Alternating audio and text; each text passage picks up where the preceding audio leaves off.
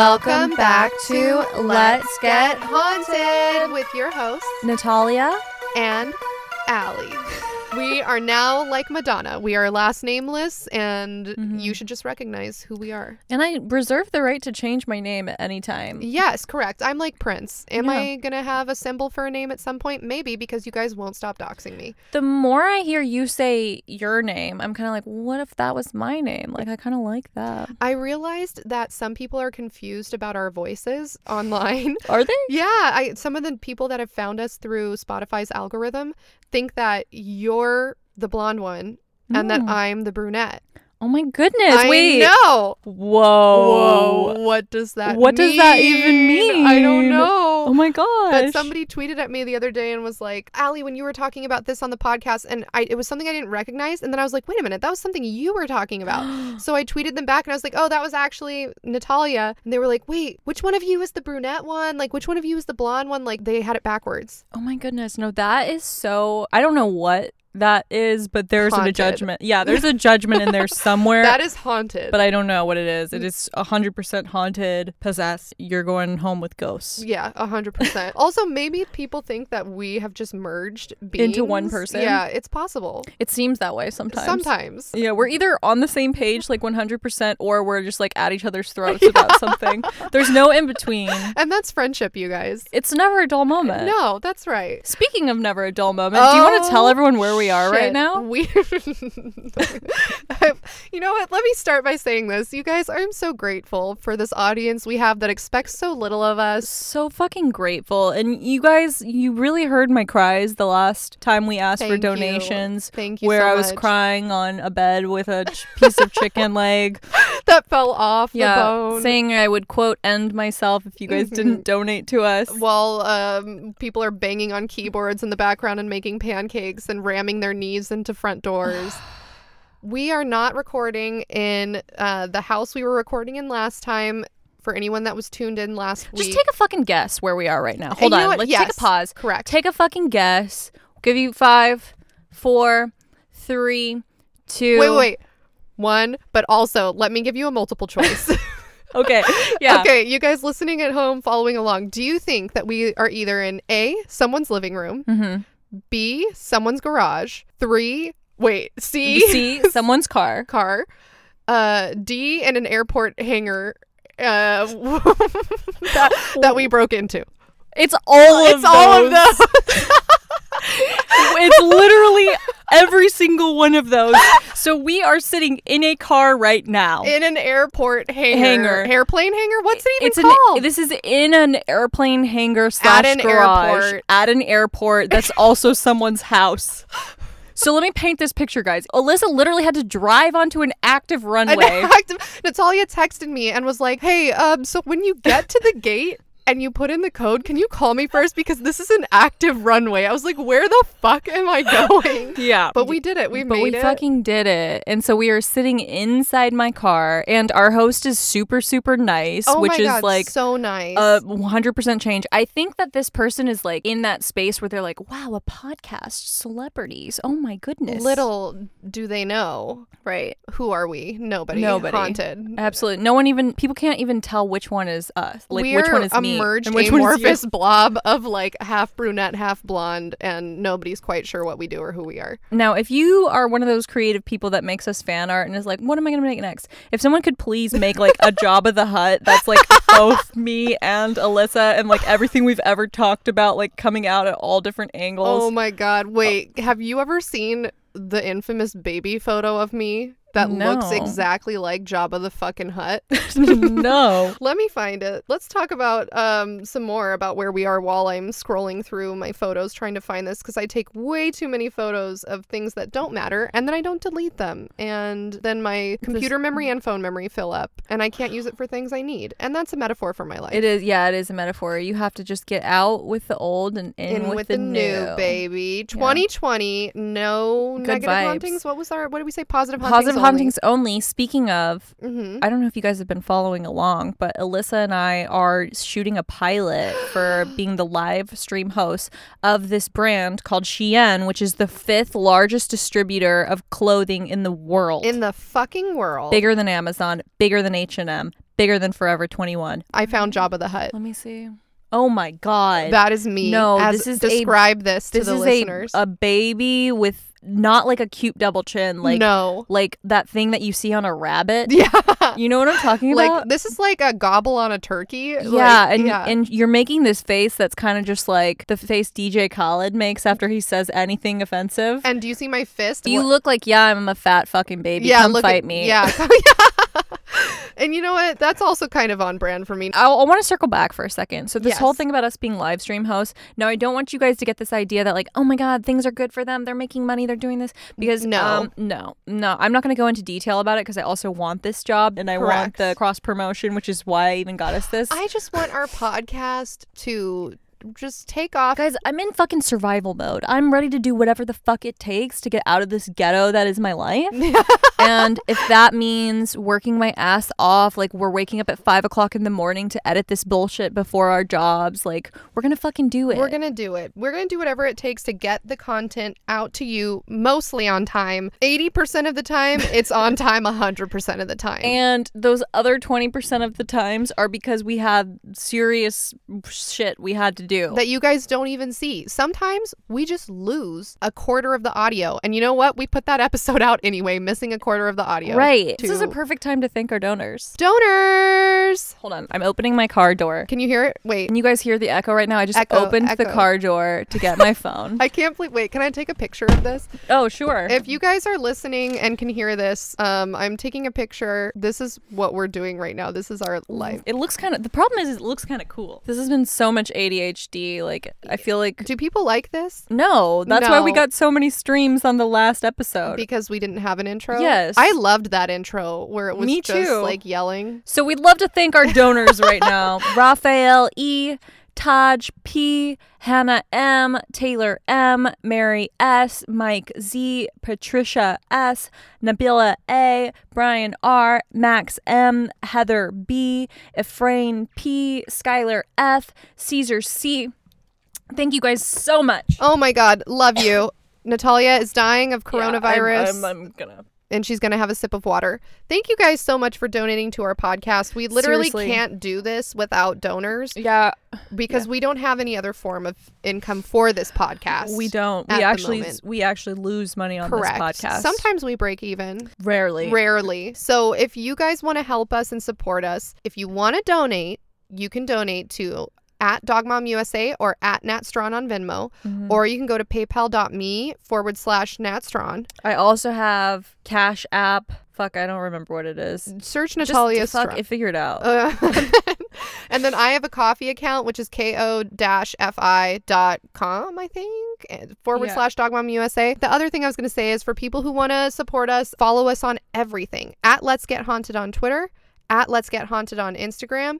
Email us your listener stories at letsgethauntedpod, POD, @gmail.com. That's like literally the only leverage we have. Like the only way that we're even getting to do this live stream for this big company is Alyssa and I literally showed up to the meeting with a printed out graph of like our streams. And we were like, look, February this time last year. Can I say how our streams? Yeah, you can. I was like, February this time last year, we had less than 5,000 streams. Yeah. And then this February, we had 70,000. You guys, we were just under 70,000 streams for the month of February 2020. Right. And I could not fucking believe it. I when know. I was looking it's at like our we're chart. we're so close to being successful. I can taste it. Also, there's people with less streams that have sponsorships. Sponsors and money. And I'm just like, how do people not value us? But it's also I'm not into this like corporate bullshit too. Yeah. Like I like being like I like don't having be to sponsored scrounge. by Dental Floss. I don't use it. Right, I'm not going to pretend. Yeah, I don't want to be like, hey guys, listen to these pairs of pants. Like my gums bleed when I go to the dentist, I can't and I'm fucking proud. afford floss. Yeah. Or a dentist. Yeah. I'm not gonna play that game. So, Natalia, are you ready to hear about today's story that I wrote for you? Yeah. I didn't make it up. It's a real story, but I did what write could it for you. possibly be? Have you... Wait. Let me guess. Okay, guess. Is it like fucking poking butthole windows on on Edinburgh Row? Oh, you didn't like the scratching fanny of Cock Lane? I just can't. I can't take that kind of story right now. Like, well, luckily for you, this is a really sad one that did happen. Like 100%. Like scratching Fanny, probably a scam, right? That guy was running a scam so that he could like have sex with that girl while her husband was out of town. Yeah. He was a scammer. He was a scammer. This is not a scammer story. What is it? Have you ever heard of the disappearance of Lars Mittank? No. Who's Lars Mittank? Is he a Scandinavian person? Oh, I'm so glad you asked me. Lars was a German man born February 19th, 1986, who went on vacation with a group of his friends in 2014 when something mysterious happened to him that would lead him to be described as, quote, the most famous missing person on YouTube. Lars worked at the Wilhelmshaven power station in a small coastal town called Itzehoe. That could not be a real place. Are you kidding me? Yeah, it's a hoe. How do you spell that? Itzehoe. Itzehoe. Itzehoe. It's German. I don't know. We have a lot of German listeners. People are. Yeah, apparently I don't even know how to pronounce Newfoundland correctly. Yeah. So just have low expectations for me at any given time. All right, Itzehoe. Okay, fine. I'll let it go. Great. So he works at a power station in Itzehoe in Lower Saxony in northwest Germany. On June 30th, 2014, the then 28-year-old Lars traveled to the seaside resort of Golden Sands, Bulgaria, with a group of 4 male friends for a boys' vacation. There, the men checked into the hotel Viva Club, where they planned to spend approximately 8 days drinking and soaking up the sun. Viva Club has been described as a popular party resort for German tourists, similar to Ibiza. So it's a shit show. People are doing cocaine in the bathrooms. I'm sure. There's people hooking up with people they've never even met before. Correct. Yeah. I don't know any of this for a fact, but yes. Yeah. Okay, so basically it's these all hours of the day and night partying. 100%. So it's a group of 5 total, right? Because it's Lars, 4 of his German friends. Right. They're all from Germany. Yeah. They go to the popular German tourist town in Bulgaria. Itzehoe. No, they're from Itzehoe. Oh. They're going to Bulgaria, and the name of the town is Golden Sands. It's a resort. Okay. 6 days into the boys' trip on July 6, 2014, Lars and his boys got really drunk at a pub called The Rock Bar while watching a football game, which is European football, obviously, not American football. So soccer? Soccer. They decided to go to McDonald's to get some late-night food, and somehow Lars got separated from the rest of his group while inside McDonald's. Sorry. Okay, no, I have been here before. Yeah, me too. That's why I'm laughing. Right. I'm remembering all the times. I'm thinking of that time when we were at the Oktoberfest and we went into a McDonald's and then there was someone there who recognized us from Sugar Pine 7. Yeah. And we've never felt more famous in our life. And nobody was there to witness it except for me and you. And we were also super drunk, had been drinking all day for 13 hours. Did not look good at all. Also, at Oktoberfest, everyone got separated at one point. Right. You remember that? Yeah. So I sympathize with you, Lars. I have definitely been there in a foreign country, separated from my friends because I'm too drunk. Is that when he went missing? So during the time that he was separated from his friends, Lars got into a fight with 4 other men after a disagreement over soccer. Lars, a fan of the football club Werder Bremen, got into an argument with fans of Borussia Dortmund. During the fight, Lars was punched in the right side of his head, resulting in him going to the hospital the following day on July 7th. Lars would later tell his friends that the men who jumped him were, quote, a group of either Russians or locals who had been hired to beat him up. What? Some sources say that his friends did not believe him about the fight, but that they let it go. Once at the hospital, Lars was diagnosed with a ruptured eardrum and, according to some sources, either a possible concussion or an injured jaw. According to at least one article I read, doctors recommended that Lars receive surgery on his ear, but he refused as he did not want to receive serious medical treatment outside of his home country of Germany. In any case, Lars was prescribed an antibiotic called Cefuroxime 500 to prevent any infection in his ear while it healed. 2 days after the fight, on July 8th, Lars and his friends went to the airport to catch their flight home from vacation. Lars called his mom when he got to the airport and mentioned the fight to her and told her that his ear had been bothering him ever since.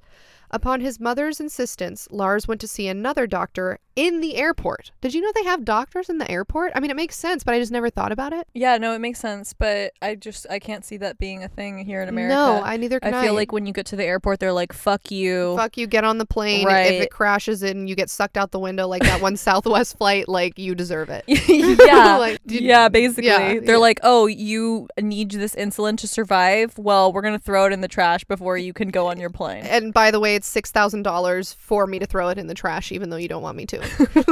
Okay, so he's talking to his mom on the phone, right? And he's like, hey, Mom, I don't know, I got in a fight. Someone punched me in the head. My ear is bothering me. I went to the hospital. They said I need surgery on it because I have a punctured eardrum, but I don't want to do it. But I don't trust them. Yeah. Because they're not German. Right. So, and his mom, being a good mom, is like, you're stupid. Go to another doctor and figure out what you need because that sounds really serious. Mm-hmm.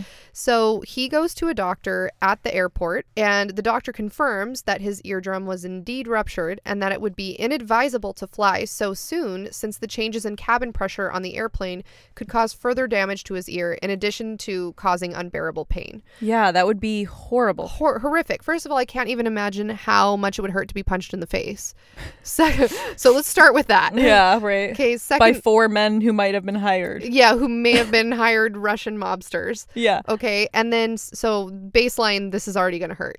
Okay, second level of it hurting, his eardrum is punctured. Dude, I had once a really bad sinus infection when we were coming back from Scotland on the plane. Yeah, and so my ears were like full of fluid or whatever. And then while I was on the plane, it was literally unbearable at the landing. And that was just a really bad sinus infection. Yeah, I thought my ears had burst. Like I had my fingers like on the hole in my ear, and I just kept expecting to just see like covered in blood and like fluid. And that wasn't even having it ruptured and someone saying I needed surgery. Exactly. So this is like a completely different level of pain, and also changes in cabin pressure. Like, it kind of makes sense. I mean, imagine just going up in a plane. I have to pop my ears 20 times in a plane anyway. Now, if you can't do that, that's going to be super uncomfortable, and I'm not a doctor, but I could totally see how the crystals are going to fly out of your ears and puncture other people. That's how my eardrum got punctured in the first place, is I shoved crystals in there for good luck. Okay, so the doctor says to Lars, hey man, you can't fly. And Lars has to tell his friends that he has to stay behind for an extra day on the doctor's orders. His friends offer to stay behind with him the extra day in Bulgaria, but Lars refused, saying that it was, quote, no big deal and not to worry about him.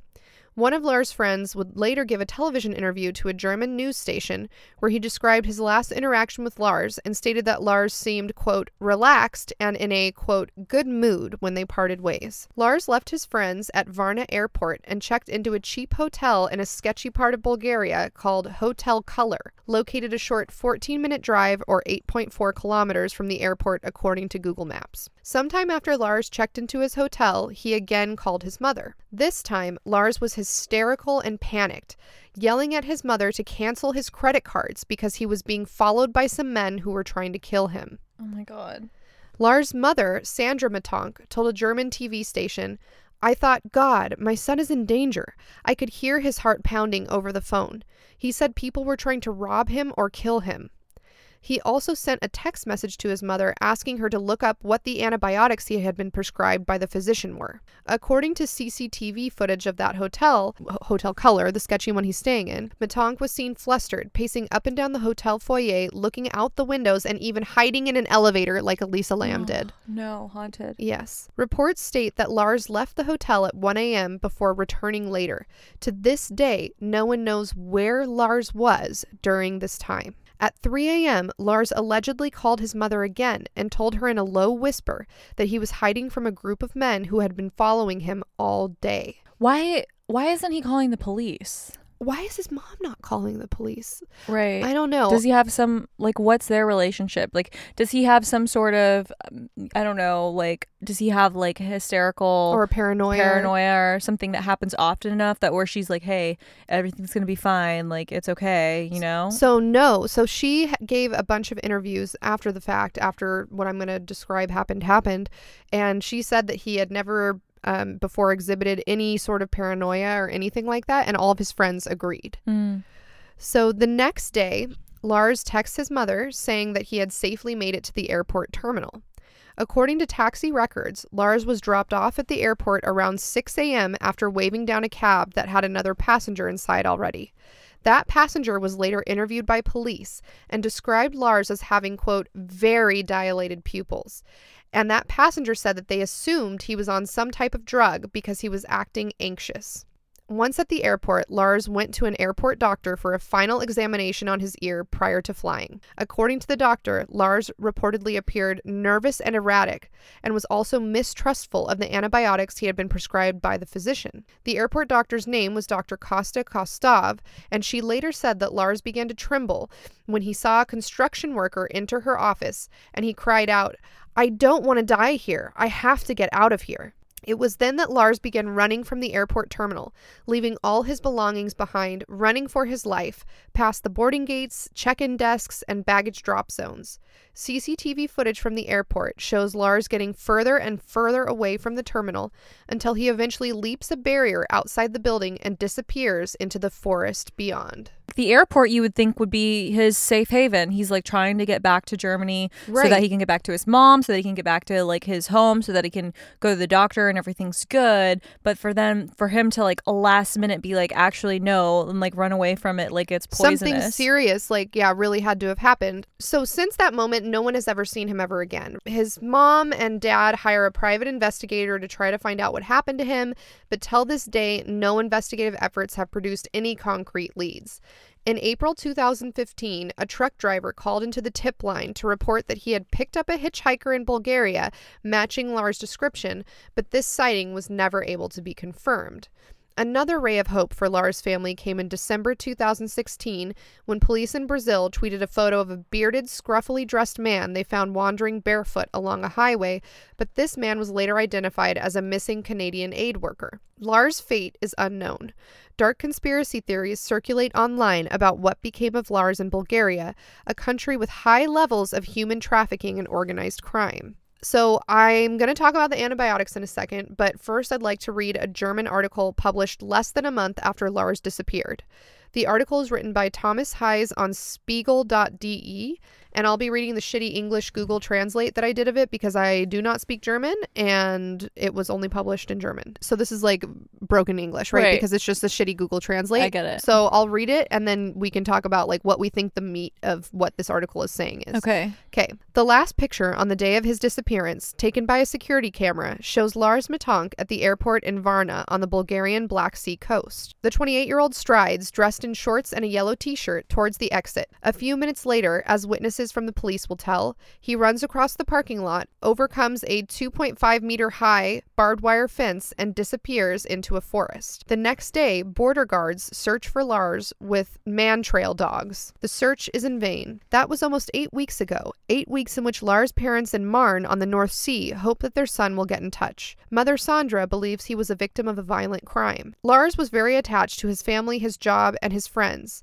"You don't just cut it off," Sandra said. "My husband had a stroke 2 years ago. He cannot physically work as much. After his shifts, Lars always came and helped us," says his mother. "We couldn't have asked for a better son, a more responsible son." Her eyes are red and crying. On Facebook, friends and family received clues about Lars' disappearance. At the end of June, Lars flew to Bulgaria with friends to the Black Sea. On the so-called Golden Beach, there's everything the young men party heart desires. Girls, alcohol, fast music, but also drugs for little money. Before going to a fast food restaurant, Lars got into an argument with soccer fans. A blow to the ear burst his eardrums. When his friends fly home, Lars cannot because of the injury that he suffered. He descends to the Color Hotel in a poor district. His mother calls her son a few more times. He said that something is wrong with the hotel. "I'm so worried. I researched the course of the next few hours." Private Detective Andreas Gutig says on behalf of the family. A colleague of Gutig's, for example, rents concealed in the hotel where Lars spent his last night. The detective is certain that Lars experienced something that threw him off his plan to go home. Lars has several times said that he does not want to die. "We want to clarify that something made him panic."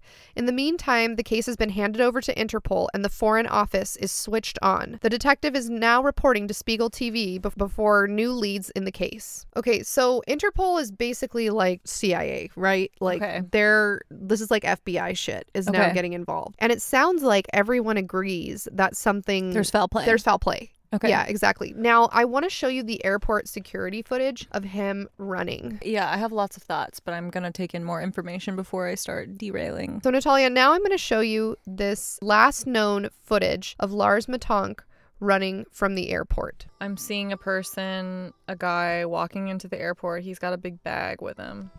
Big duffel bag. Oh, now he's sprinting away really fast.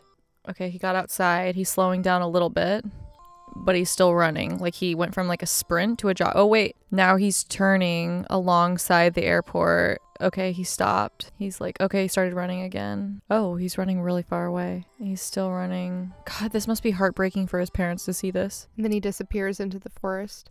Yeah, so basically it looked like he went into the airport walking. He had this big bag with him, which I'm assuming was his stuff. Yes. And then the next thing you see is just him sprinting the same way he came back in, out. And then once he gets out, he kind of pauses for a second like, okay, I'm out of there. But then he started running again.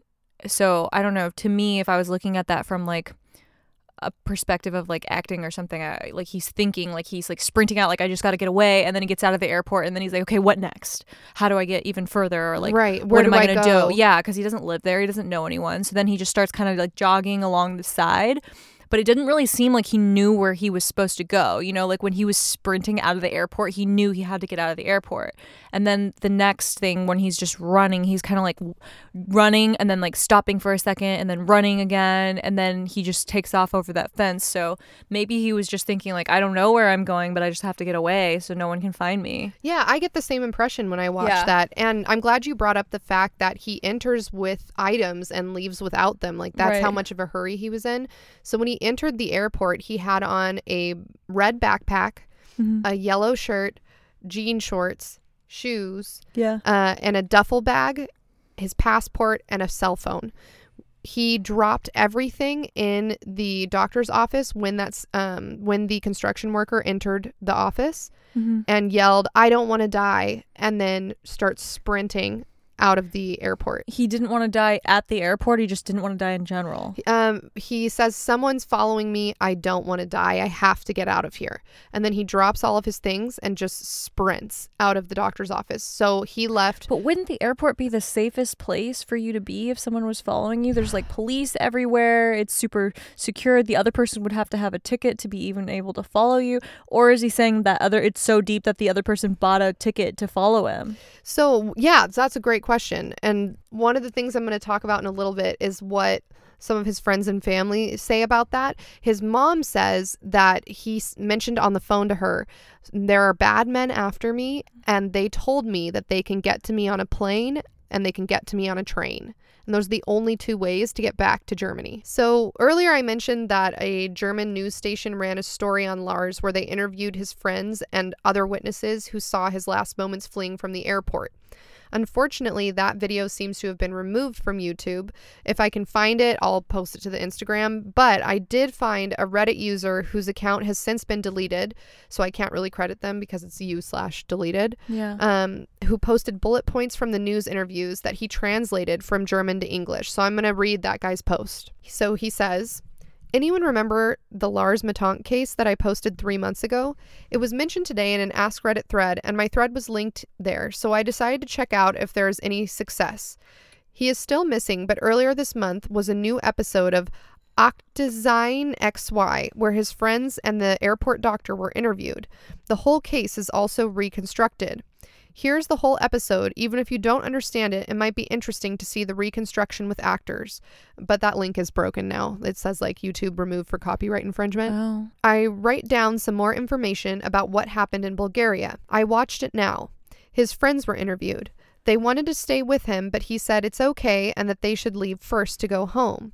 There is no footage of him running into the woods, but there is footage running to the fence close to the woods, and eyewitnesses saw him climbing the fence, even though the fence had barbed wire.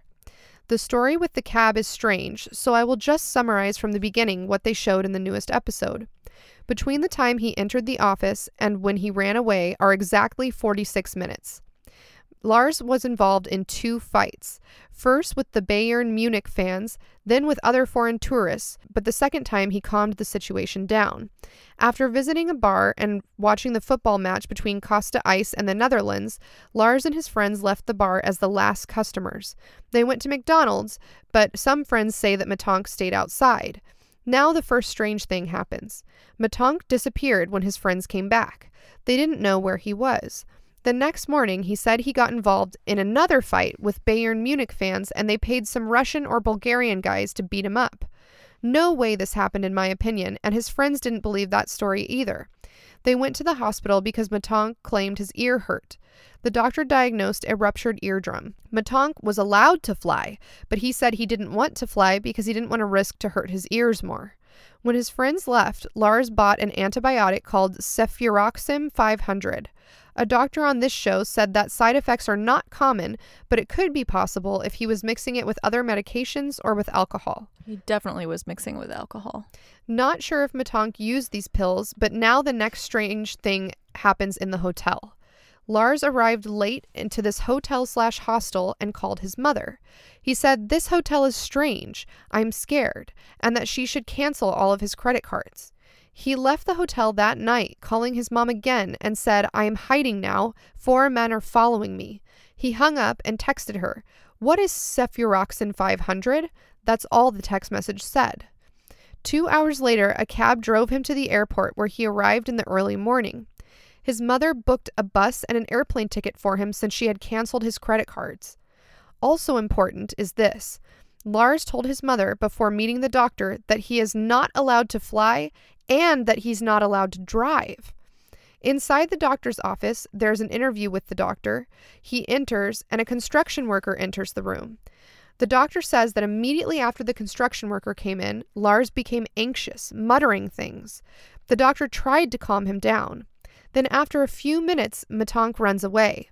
I think this footage might be longer and shows how he runs to the gate. So that's the footage that I just showed you. Maybe he thought the construction worker was like someone a bad there to guy, follow him, right? That Yeah. was like just dressed up. Yeah, maybe he saw like a uniform and was like, and got "Oh, nervous. this is yeah." Or maybe he thought this was one of the people who's like dressed up trying to get him. So we just talked about, like you said, this is a really good guess. Like, oh, he was definitely mixing those antibiotics, or he must have been on drugs, right? I had a new thought though. Yeah. So if he really got hit hard in the head, he could have had a concussion. Yeah, And then totally. his eyes could have been dilated from that. Perfect. And when you have a concussion, you're not supposed to sleep, and because you're just not supposed to. You can lead to like crazy brain damage. And so maybe, if he really was, I'm assuming, yeah, like if we're going to say he didn't trust the doctors in Bulgaria, maybe he knew like, hey, if I've been hit in the head, I'm not supposed to sleep. And then maybe he's mixing alcohol with that. And, I don't know, like it could have been just a combination. making poor decisions because he's not in his right mind. Right. He's mixing alcohol. He's mixing antibiotics. He's got this serious brain injury, perhaps. Perhaps. Yeah, it could totally be. So the Reddit post continues. His suitcase was seized by police, and there were no signs of drug use inside his suitcase, and he also never had any mental problems before. I also doubt that the medication was the reason because he already acted strange after the McDonald's incident. His friends also said that he didn't eat much when they arrived in Bulgaria. I don't necessarily think that this is important because I also didn't like to eat much when I go abroad in other countries. I think Matonk maybe saw something after they came back from the pub. These guys also threatened him, and by accident, they may be somehow related to the hostel, and that's when he freaked out. The family is looking for information about a German guy who talked to him at the airport and a German school class who may have talked to him in Bulgaria. They also gotten information from a truck driver who says that Matonk wanted to drive with him as a hitchhiker this year around Easter, but I don't know if it was in Bulgaria for sure. It was written on the Facebook homepage. So this is a post from a Reddit user who's just translating this. Right. And so it's all we have because I could not find the news footage, and I also don't speak German anyway. Right. But it's interesting that when they interview Interpol and different police agencies involved in looking into his disappearance, that they searched through all of his belongings because he left everything at the airport. Yeah. And they had no sign of drug paraphernalia or drug use or alcohol use. Right. We know he was drinking because he's with his friends. They're on vacation. They're at they're watching sports. Yeah. But at a pub. Yeah, at a pub. And we know he was drunk. We know he got in a fight.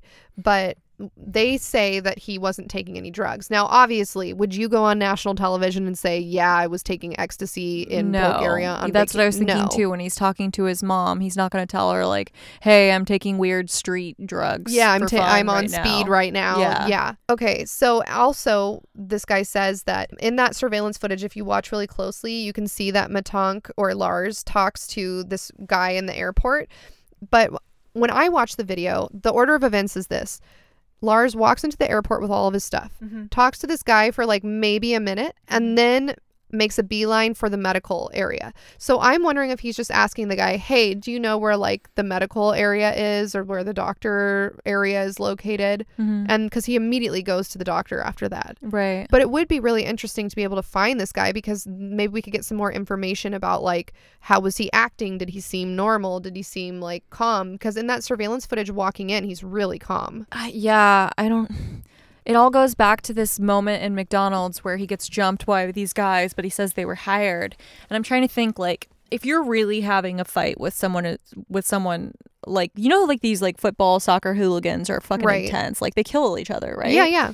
So especially if you're all drinking, and if these are like actual thugs who are also like fans of this, that are diehard fans, I could totally see them just fucking with this guy and be like, yeah, we're here to kill you. Like we've been hired. You better not. We're hitmen. Right. Like you better not sleep tonight. Don't like sleep with one eye open. Like you're going to try to go back to Germany and we're going to send someone to follow you. Just like fucking with him. Right. And then maybe that plus like the head injury and the drinking and not sleeping very well because he's been partying for such a long time was like, you know, I mean, that's got to be such a traumatic experience. He gets separated from his friends and he gets jumped by 4 dudes who injure him enough that like you could totally kill someone from a punch in the head. Well, it's like, and I think like you're talking about like soccer hooligans and like how people get violent over teams. And I'm just remembering, because in America we're super big on baseball, right? And at Dodger Stadium a few years ago, some Dodgers fans jumped some guy, I think it was a Giants fan, and he literally is like in a vegetative state now, right? Because he's like, I mean, so people get really intense about teams. So and especially when you're drinking and there's a bunch of you and you get this like crazy energy where you're not really thinking ahead, you're just like in your animal instincts shit to each other, and you just like fuck someone up and don't realize that you're like putting them, you know, an inch away from death. Right. So I want to talk about some of the theories. Okay. So you mentioned head injury. So that's a popular theory. Another one is, could he have been perhaps overdosing on antibiotics or having an allergic reaction, or one of the 2% of people that has bad side effects from antibiotics? Could he have gotten lost in the forest and that's why like we can't find him? Because his body has never been found. His belonging, like his clothes, never been found. Was he on drugs? Was he a victim of human trafficking or paranormal forest shit? So fuck, man.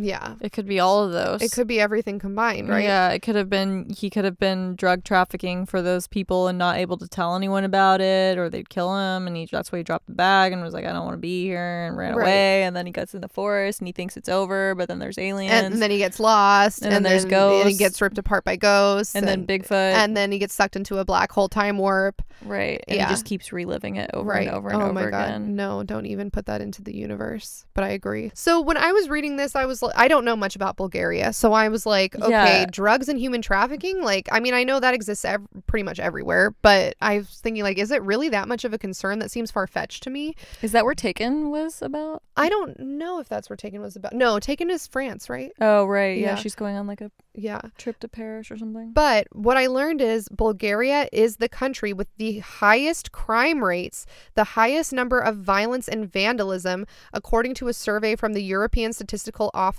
Eurostat.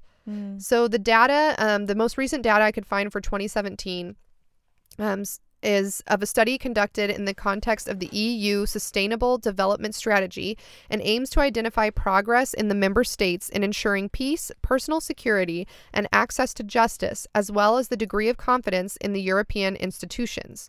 23.6% of respondents in Bulgaria confirm cases of crimes, violence, and vandalism. This percentage is the highest in all of the European Union, much higher than the second country after Bulgaria, the Netherlands, with 15%. Whoa. And more than twice the EU average of 11.6%. And Croatia has only 3%. So neighboring Romania is below the EU average of 11.3%. But basically, so this number in 2017, that is 23.6%. Mm-hmm.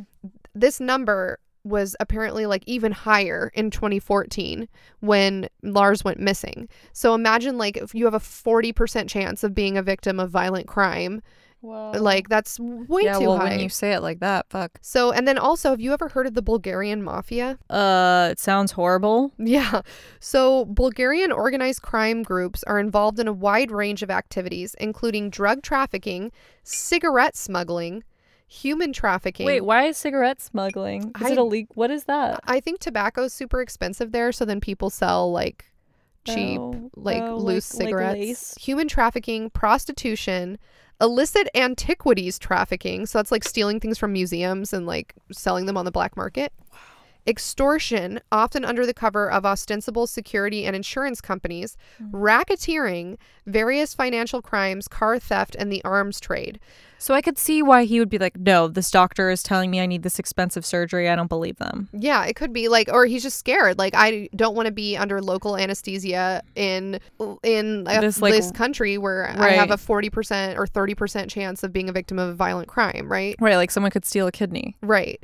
And also, Bulgarian organized crime groups have strong connections with the Russian mafia, Serbian mafia, and the Italian Cosa Nostra. Bulgarian organized crime groups mainly use security and insurance companies such as SIC and VIS as fronts for criminal activities. So if he was talking to like some people at the airport that were part of this thing, like he could have been scared of them because they were like security or they were right. Yeah. Like some guy walks in a construction uniform. Is this a front for something else? Yeah. The organized crime groups are arguably the most serious problem in Bulgaria. And so organized crime, I'm going to be using the abbreviation OC group. OC groups range from local street extortionists to international drug dealers and money launderers. There were an estimated 118 organized crime groups in Bulgaria in 2004. Not a single major OC figure has been punished by Bulgarian law, though there are nominal ongoing series of OC-related assassinations. The criminal wealth is usually laundered into ownership of sports teams, property development, and financial institutions. Organized crime influence all state institutions, including the government, parliament, and judiciary. Organized criminals donate to all the major political parties. They own municipalities and individual members of parliament, controlling municipal councils and mayors.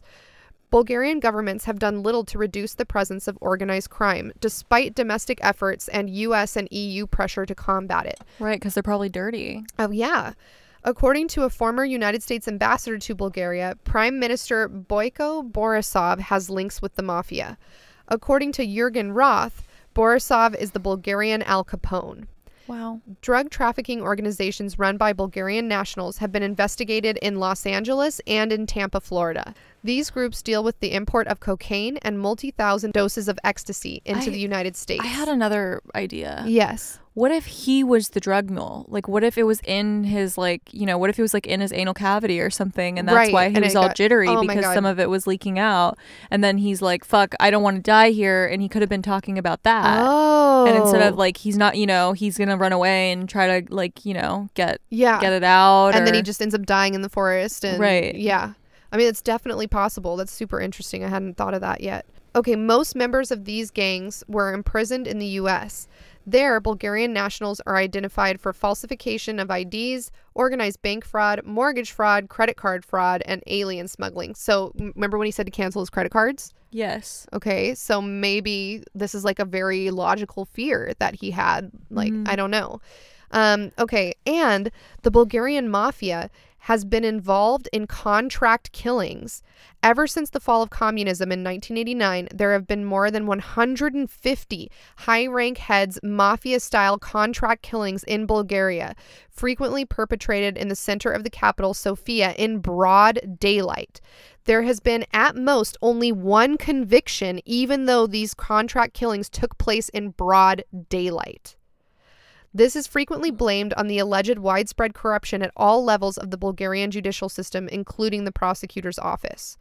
The cost of a contract killing carried out by highly professional snipers has been estimated at approximately 5,000 to 50,000 pounds. The more important, the more expensive it costs. So, like, to me, that's insane. To right. Just think, well, like, it also, yeah, like, yeah. So he's like, his fear could be like, I guess my point is a lot. The more I'm learning about this, the Yeah. more I'm thinking maybe he wasn't just like hallucinating. Maybe he wasn't being paranoid. Maybe he really did have people following him trying to kill him. And that's kind of where my mind goes. I mean, we're going to talk about all the theories, but this is like, I thought I started off with this drug / human trafficking / like mob Russian gangster violence theory. And I was like, that seems so far-fetched. Like, Right. But now, like, reading about it, it's like, oh shit, people literally in broad daylight assassinate people. Right. And so now I'm going to just want to tell you, because like, this is like verified. This isn't just like me reading something weird. Some of the most prominent assassination targets of recent years in chronological order are Vasil Liev, founder of VIS-1 and VIS-2, ambushed by an unknown killer on his way to Club Mirage on April 25th, 1995. Andrei Lukyanov, former Bulgarian prime minister, was assassinated in broad daylight on October 2nd, 1996. Ivo Karamanski, aka the Godfather, shot by a drunk acquaintance at his birthday party in Sofia on December 20th, 1998. Pantiu Pantev, aka Polly, a drug smuggler initially affiliated with VIS, later with SIC. He was rumored to have stolen half a ton of cocaine from the Russian or Colombian mafia. Several assassination attempts, including one with a fucking missile in broad daylight. Oh my gosh. All attempts for different reasons from different rivals. He was shot dead March 9th, 2001. Lilia Pavlov, founder of Multi Group and the wealthiest individual in Bulgaria. There is no official evidence for criminal activity, but he was widely considered to be one of the bosses of the mafia. Former employees claim that he was involved in a prostitution ring and was shot dead in front of his office in broad daylight in Sofia, Bulgaria on July 3rd, 2003. Dimitar Hristov, aka Mitko the Little One, shot dead on June 4th, 2004 in a cafe with his bodyguards by two hitmen disguised as Eastern Orthodox priests while dining in Bulgaria. Milcho Banev, aka Bajmail, one of the founders of SIC, he was believed to be an important link in the drug trafficking and distribution network in the Balkans and was investigated by Bulgarian and Serbian special services. He had survived an earlier assassination attempt in 2001, but was shot dead in broad daylight in a garden restaurant in Sofia, Bulgaria on July 20th, 2004, together with 5 of his bodyguards. Georgy Liev, brother of Vasil Liev and head of VIS-2, shot dead in front of his club at Sunny Beach, Bulgaria on August 25th, 2005. Emil Kulev, former elite swimmer and banker connected with SIC, shot dead while driving down Boulevard Bulgaria in Sofia on October 26, 2005. Anton Miltonov, aka The Break, a drug smuggler and right-hand man of Konstantin Dmitriev, shot dead in a popular cafe in the center of Sofia, Bulgaria on October 30th, 2005, together with his co-workers Ivan the Ghost and Nikolay the Eyeglasses Dobrev.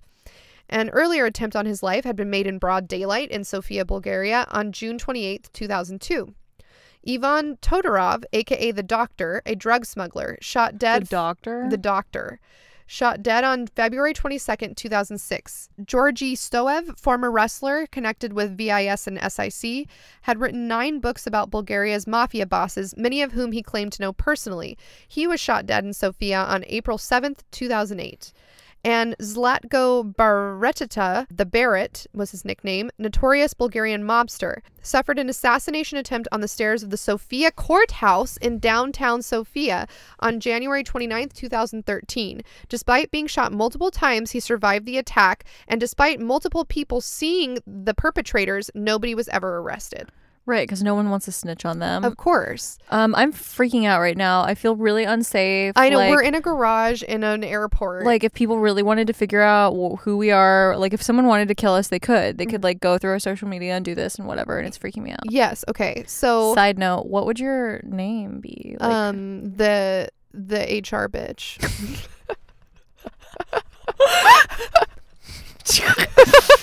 Wow, that sounds intimidating. It does. Like the HR bitch. Go see HR, and it's just me with a gun. I feel like you would suffocate people to death, like with all these like papers and words. Like you would have a supernatural power where you like spit actual words at people and they get like pierced with them and die. I like that a lot because I want it to be something that's scary, but I don't want to feel guilty about it. If it's just a power I have, maybe I can't control it. What would your name be?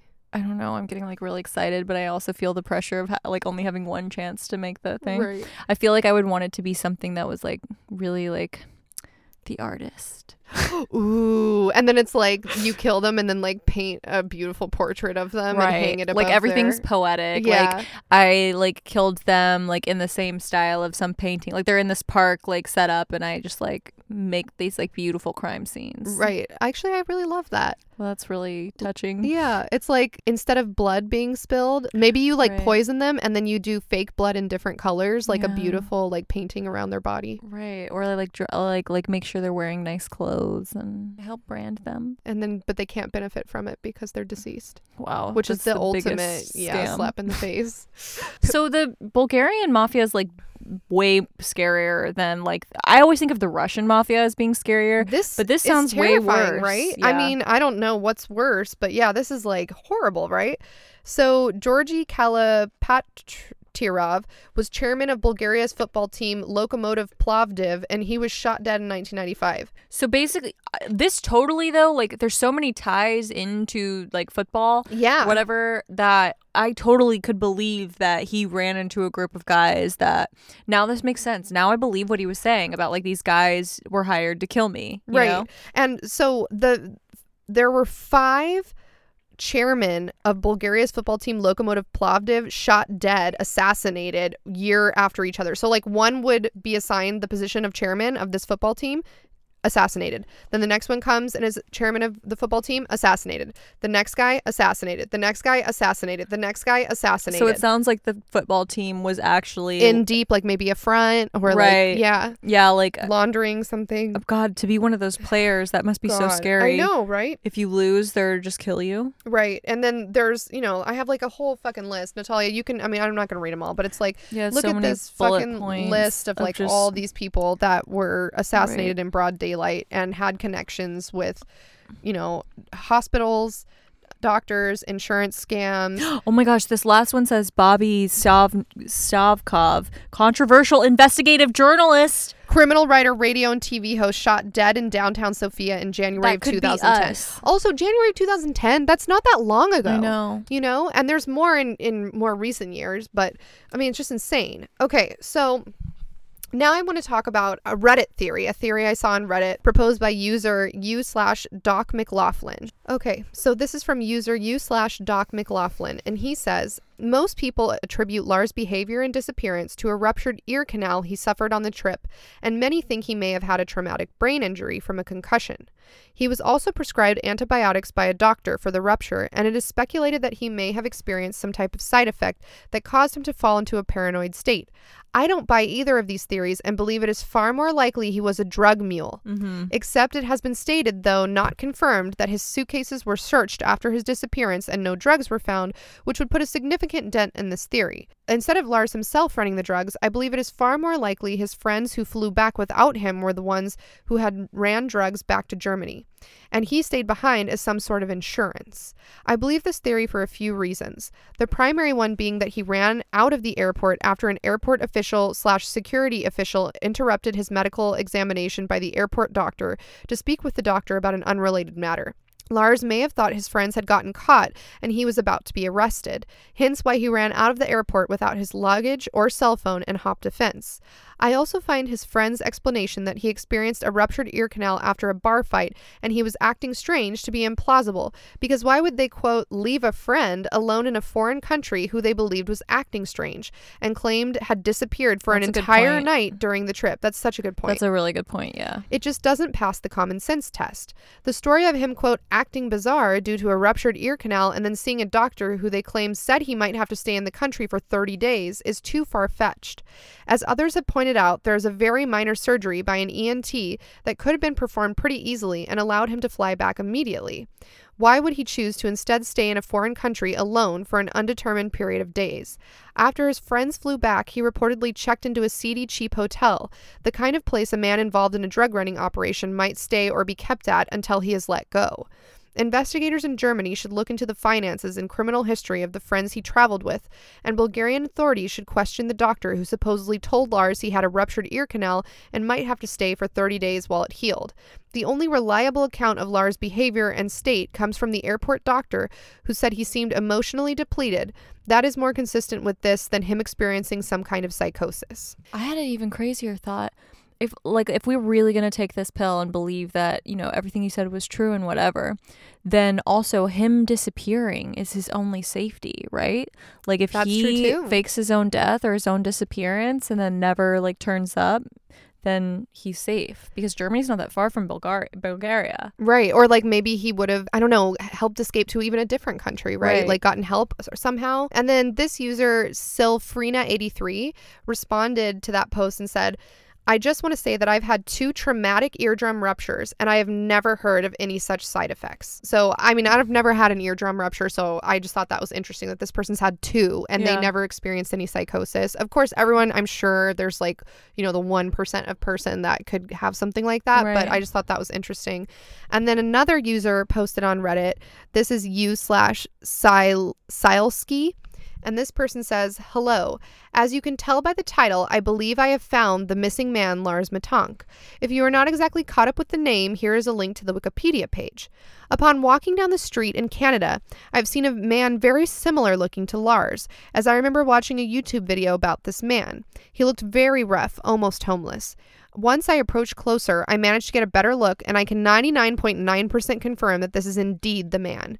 I then approached Lars, asking him about his disappearance, as I was very curious. Lars looked at me, and his eyes proceeded to almost stare into my soul, giving me a very unforgettable, uncomfortable feeling that I will never forget. He then proceeded to say some phrase in German that sounded like the following, Wo gibt es hier ein Telefon?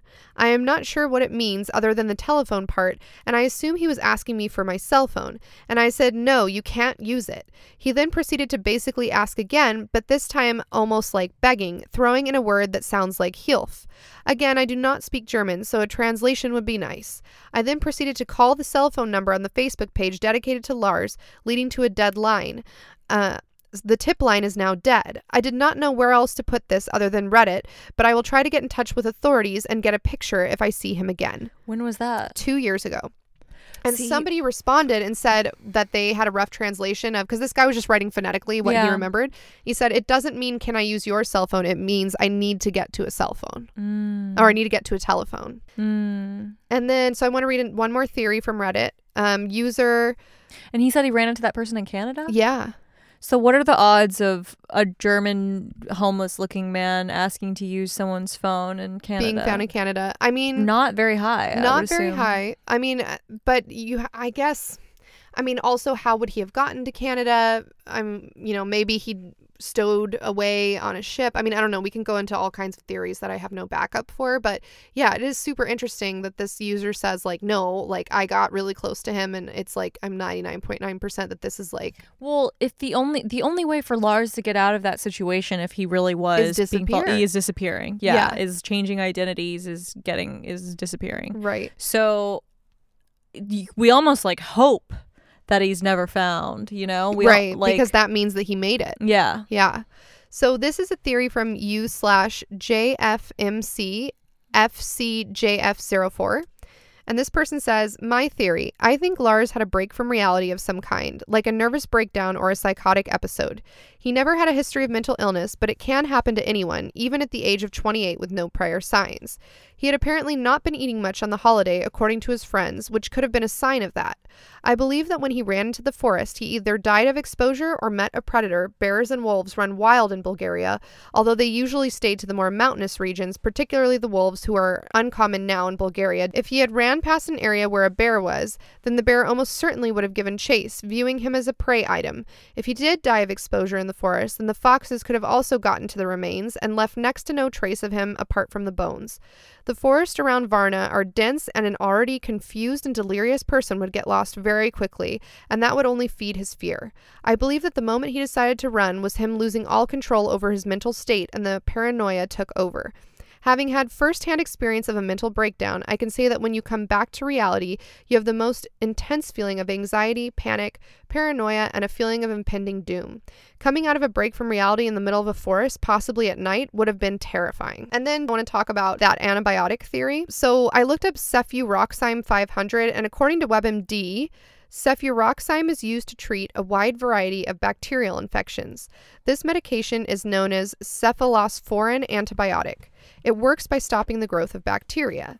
This antibiotic treats only bacterial infections. It will not work for viral infections. Using any antibiotic when it is not needed can cause it to not work for future infections. Take this medication by mouth, usually twice daily every 12 hours, or as directed by your doctor. Take cefuroxime with food to increase absorption and reduce stomach upset.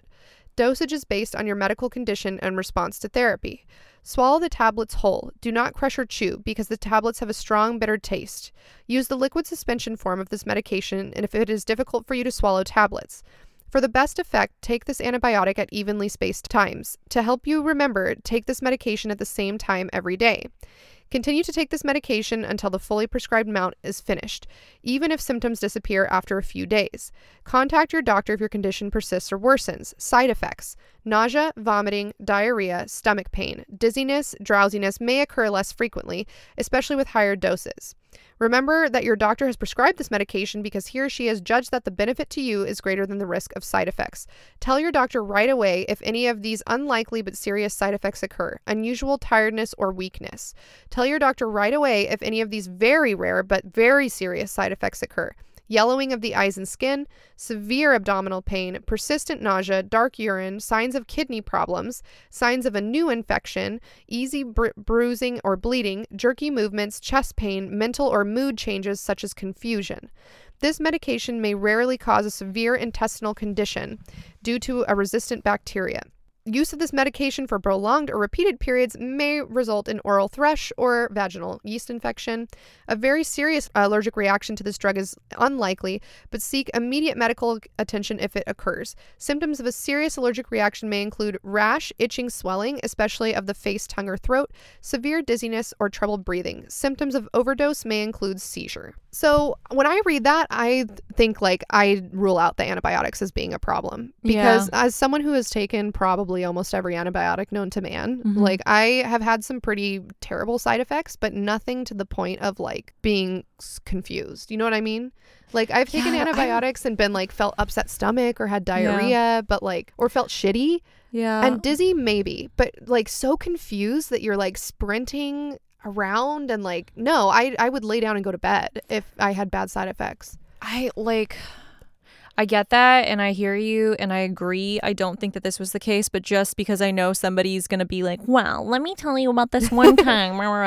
I always have bad side effects to medication. Oh, really? Yeah, that's why I always try to, as much as I can, avoid taking medication. Because even if I take a half an Advil or half an ibuprofen, I feel spaced out.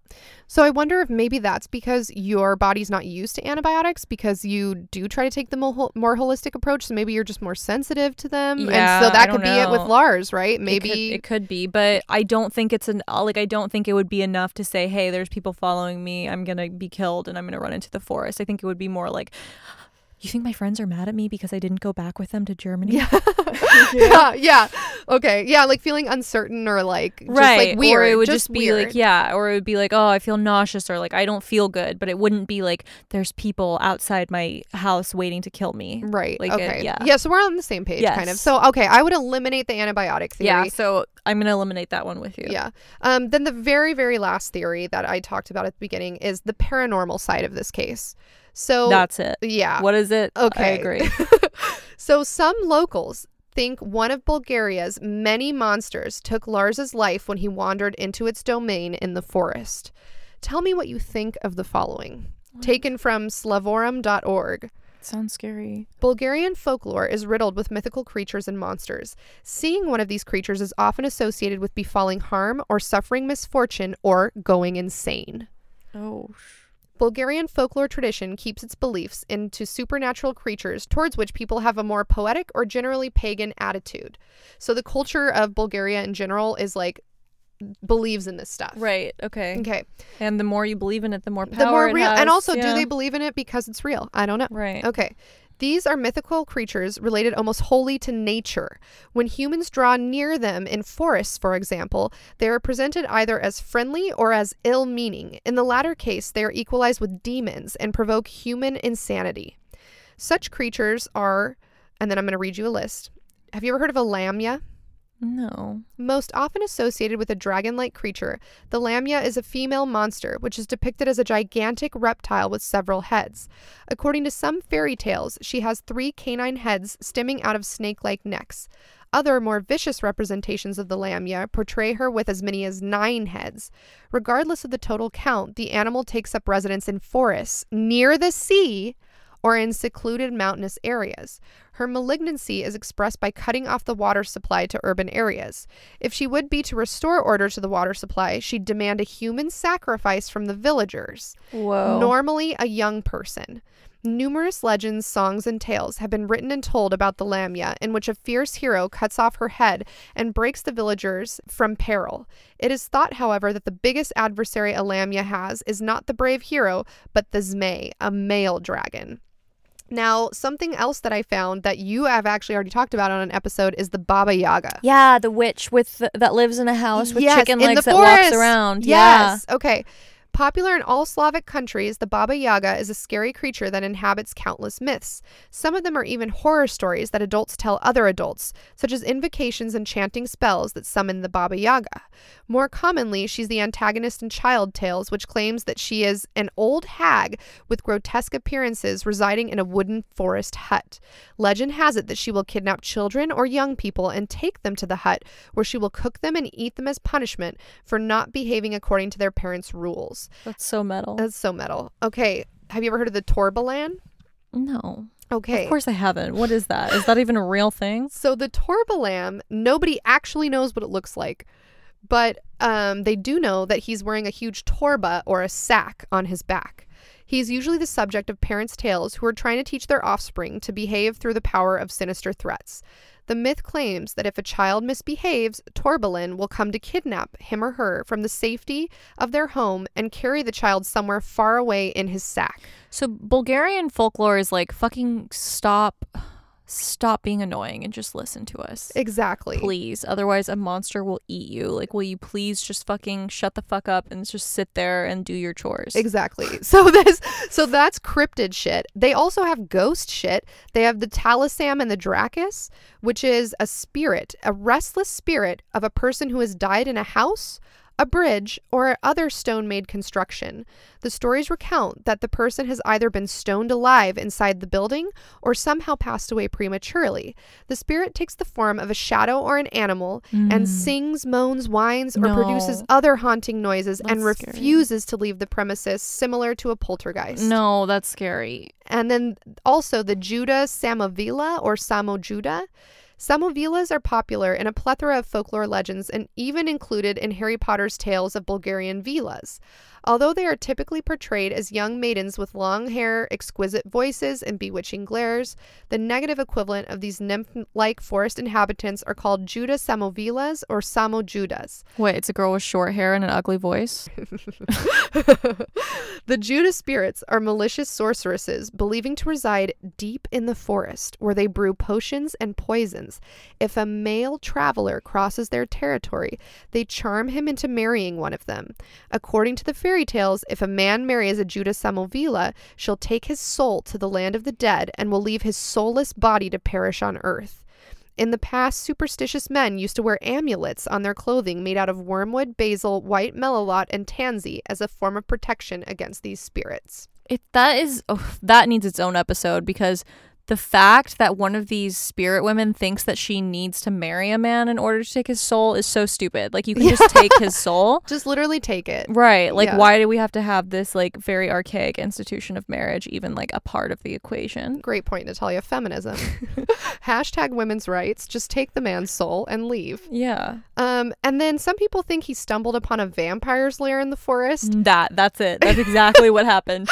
Yeah, like, all of that other stuff leading up to this was just like a coincidence, because what actually happened is he jumped over the barbed wire fence directly into a vampire's lair.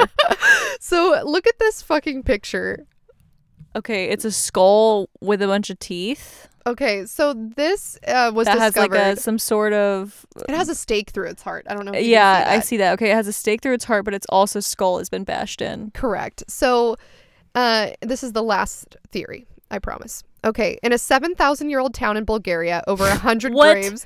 What, a 7,000-year-old town? I can't even fathom that amount of years. What do they mean, a 7,000-year-old town? Literally 7,000-year-old town. Are there towns that are 7,000 years old? How old do you think the Earth is? But it's not a town. Like, I feel like it would be like a 7,000-year-old, castle or something. Well, apparently it was a town. And over 100 graves have been uncovered. This was in 2014 when he went missing. Have been uncovered, revealing skeletons with stakes through their hearts and mutilated bones. 7,000. Okay, let's just think. What year was it 7,000 years ago? It's negative 5,000 BC. Well, how does that work? Someone tell us. What the fuck? Nina Strachlik wrote this article. Nina, I've had to pay $1 to read your article, and I need to know what year this happened in. Negative 5,000. Is that how we say it? It's 5,000 BC, right? I don't know. So this is October of 2014. Last week, Bulgarian archaeologists unearthed an unusual 13th century grave in an ancient city called Thracian. That sounds like a haunted place. Mm-hmm. Like, you're going to get thrashed there. You're going to get thrashed to death there. Yeah. Yeah. The bones are encrusted in dirt, revealing a bowed, partially crushed skull and a round stake emerging from the left side of the skeleton's chest. The interred is believed to be a middle-aged man who was incapacitated post-death, cause unknown, by a 2-pound iron rod thrust through his heart and the removal of the lower half of his left leg. Both mutilations were meant to stop the man, who villagers believed was a vampire, from returning to haunt the town and prey upon its inhabitants, researchers say. Thracian, which is more than 7,000 years old, was only discovered 20 years ago and is home to a number of vampire grave sites. This latest discovery is just one of more than 100 medieval graves that contain the remains of those once suspected of being vampires, and that have been unearthed over the past few decades across Bulgaria. For nearly a millennium, people who died under unusual circumstances from certain ailments like tuberculosis, or who had just lived unusually long lives, were suspected of being able to turn into blood-sucking creatures in the afterlife. Since the 10th century, Bulgaria has practiced varying forms of prevention to keep vampires from coming back to life. As Bulgarian archaeologist Nikolay Ovcharov, who is credited with many of the skeletal discoveries, told Time magazine 2 years ago, he's found bodies with metal rings pinning them down, graves covered in heavy stones, skeletons with bound hands. All these measures were taken to halt the blood-sucking tendencies of the recently deceased. These people believe that between the first and fourth day after death, the human soul is not in paradise or in hell, but it stays between sky and earth, and it is in danger from evil powers, Ovcharov told Time. To ensure that they wouldn't be able to rise from the dead, the bodies of those suspected would be exhumed shortly after burial and incapacitated. Their hearts were often stabbed and sometimes removed and burned. The belief was that if the corpses were pinned into their coffins with a metal rod through the chest, there would be no threat of them rising from the dead to terrorize communities. Right, because even once they come back to life, they can't go anywhere because they're pinned down. Right, exactly. And one of their legs gone. Exactly. Or their arms tied or whatever. Yeah. According to Ovcharov, many in Bulgaria continued the practice as recently as 25 years ago. There was even a designated person in each town to do the unsavory but necessary task. In 2003, small-town vampire slayers in Romania made international news when they removed the heart of a recently dead elderly man named Peter Toma, who was thought to be sickening his family members from beyond the grave. For centuries, we have had to protect ourselves from these creatures by finding the graves of the undead and risking our lives by ripping out their hearts, a villager told the Sunday Times. Next. Hey, can I get you for an interview? Sure. For centuries. What's your job? Well, I rip out the hearts of people. Of recently dead old women so that they can't make their relatives sick from beyond the grave. Thank you so much for your interview. Great. Never talk to you ever again. Next door in Romania, a historical figure named Vlad the Impaler inspired the first mainstream depiction of a vampire. 400 years after Vlad's brutal reign, in which he literally skewered his enemies in public, Bram Stoker used him as inspiration for his 1897 novel Dracula. Yes. But early vampire myths were a far cry from the sleek, cloaked version Stoker described. The blood-seeking and sucking predators were simply decomposing bodies or shadowy figures seeking sustenance and strength from common townsfolk. Though vampire legends exist the world over, Romania and Bulgaria have borne the brunt of the attention. In fact, the neighbor countries have become so well known for their gruesome history that certain towns have begun to market themselves as part of a, quote, vampire trail for curious visitors. The resurrected vampire graves, in particular, have created quite a spectacle. In 2012, a 700-year-old skeleton pierced with a metal stake drew crowds of tourists to the Bulgarian National History Museum in the capital of Sofia, where all these fucking mobsters are murdering people in broad daylight. It's all connected. Are these people that are being assassinated actually just vampires? Is a side conspiracy theory I'd like to posit to you right now. Whoa, I didn't think you were going to go that way. I thought you were going to say like the mobsters are vampires, but now you're saying like these mobsters are actually, they're taking out vampires and they're helping us. Look, I'm saying it's a possibility. I don't know. I've never met any of these mobsters. Circle back, side note.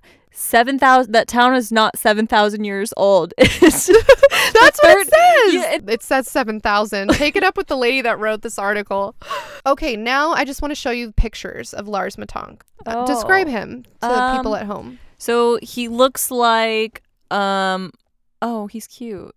Okay, he looks like just like a he looks kind of fratty dude. Yeah, he's he kind of looks like a young, like Ryan Gosling or something. Yeah, a little bit. So this is I'm showing Natalia a few pictures that I'll post to the Instagram. But yeah, and also he looks a like missing a healthy, poster. just like he looks healthy and fit. Like he looks like he could be like an actor or a model. Like his photo is like a headshot. Like he's an attractive looking person. Yeah, I think so too. He's an attractive looking guy. This missing poster I'll post to the Instagram. Look a little strung out in that first photo. Not in a weird way, but I mean he's drunk. Yeah, he's wearing like a lei and a straw hat, and like he has that like look in his eyes where it's like you can't like speak to his soul because he's like so drunk. Yeah. You know, where it's I've been there before. They're like dead eyes. He has that.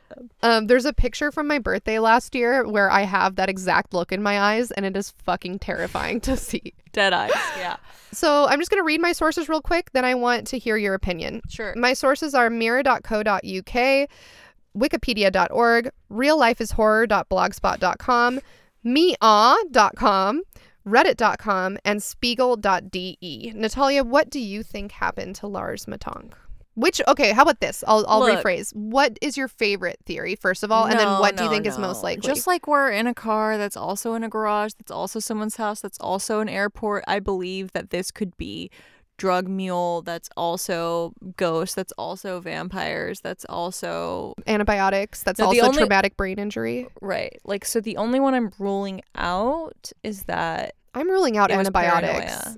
Yeah, okay. No, there's something that's like I'm definitely getting paranormal vibes from this story. Like everything you told me just from the get-go was leading me to this vampire lair. Well, also like all of that was just a distraction, Alyssa. Do you realize? To the fact that these mob bosses are not evil. They are vampire slayers. Right. But no. Okay, here's what I really think. Yeah, tell me. I think that most likely this person died of exposure in the forest. But I don't think that's the interesting part of the story. I think the interesting part of the story is why did this person run into the forest? And if I'm going to be an optimist, I'm thinking that he believed that he could escape, whatever fate he had getting on that plane. Maybe he thought that he was going to be followed. I mean, if these people really are going to assassinate someone in broad daylight, like what's going to keep them from just being on the plane and turning around and killing you? Yeah, they don't care about going to jail. Because they're not going to go to jail. Right. Yeah. No, that's a great point. And if I'm being an optimist too, like I hope that he ran into that forest and he got away, and I hope that he is like in hiding somewhere, he's gone, and you know, if he did go back to his parents or whatever, like his mom's not gonna be like, by the way, my son came back, yay. She's just gonna be like, oh yeah, that was real sad and weird, like okay. Yeah, don't want to bring it up because now he's explained to me that like he was a drug mule and there are people after him. So yeah, and we don't know, maybe he ran off with a bunch of money, maybe he really fucked some people over, maybe he literally had the drugs up his like anal cavity and like ran off with like, you know, that's why his like eyes were dilated worth of, exactly. I mean, that's not that weird. far-fetched. I just think, you know, and I, of course, I don't want to speak ill of anybody that is still living, but I think like what shitty friends. You know, like that Reddit user said, if you and I were in Germany together and you like got punched in the face, they're probably in the same position, right? Like, so if the only story we know is the story that the friends told, like they're not going to be like, oh, by the way, like we all are drug mules and we can't talk about this. They're gonna be like, oh yeah, we got separated from him, we don't even know what he did at that McDonald's, like we weren't even there. Find him. I don't know what he's doing. I've done that before. One time at camp I got in trouble because we like ran away and smoked cigarettes, and the camp counselor came to us. I was like 17, and the camp counselor came to us and he was like, what were you and your new friend doing? And I was like, I don't know, I don't even know her, I don't know what her deal was. Like I can't speak to what she was doing at that time. And they're like, we saw you guys leaving together. And I'm just like, I don't even know that girl, we're not even friends. Like meanwhile, like we've spent every single second together at camp and we're like, we're best friends. But that you're describing to me is a good friend, because that's right. Just like saying you don't know anything to not get in trouble. I think the part that makes me think like this is shady friend stuff is that they left him in a foreign country known for having a high crime rate when he clearly had been punched in the face the night before. If we're just taking this at face, like surface level, right? But like leaving someone there when they've been punched in the head. Maybe they didn't have a choice. Like maybe like that Reddit user was saying, that person was left there for insurance. They're like, okay, you guys all go and your friend has to stay here, otherwise you all die, and we're going to kill your friend too unless you go and you smuggle these drugs over to Germany. Or if we don't believe any of those conspiracy theories, then maybe they just couldn't afford to stay an extra few nights with him, right? While his ear recovered. Yeah, maybe. I don't know. I feel like they were probably in on it too. Yeah, especially since they came home and they were just kind of quiet about it, right? Like you would think that they tried harder. You would think that, I don't know. I hope that guy in Canada is really Lars Matonk, or that, you know what? No, I don't hope that, because that would be sad that he's homeless. I hope that he escaped and is living on a tropical island with Tupac and Elvis and is just like living it up far away from whatever trouble he got into. Right, like he found the Bermuda Triangle. I mean, I think the most likely story is that he's in the 7,000-year-old town. Like, sorry, I couldn't even keep a straight face. It's like so stupid. Why is the town 7,000 years old? I don't know. What could possibly be there that's 7,000 years old? Like a rock?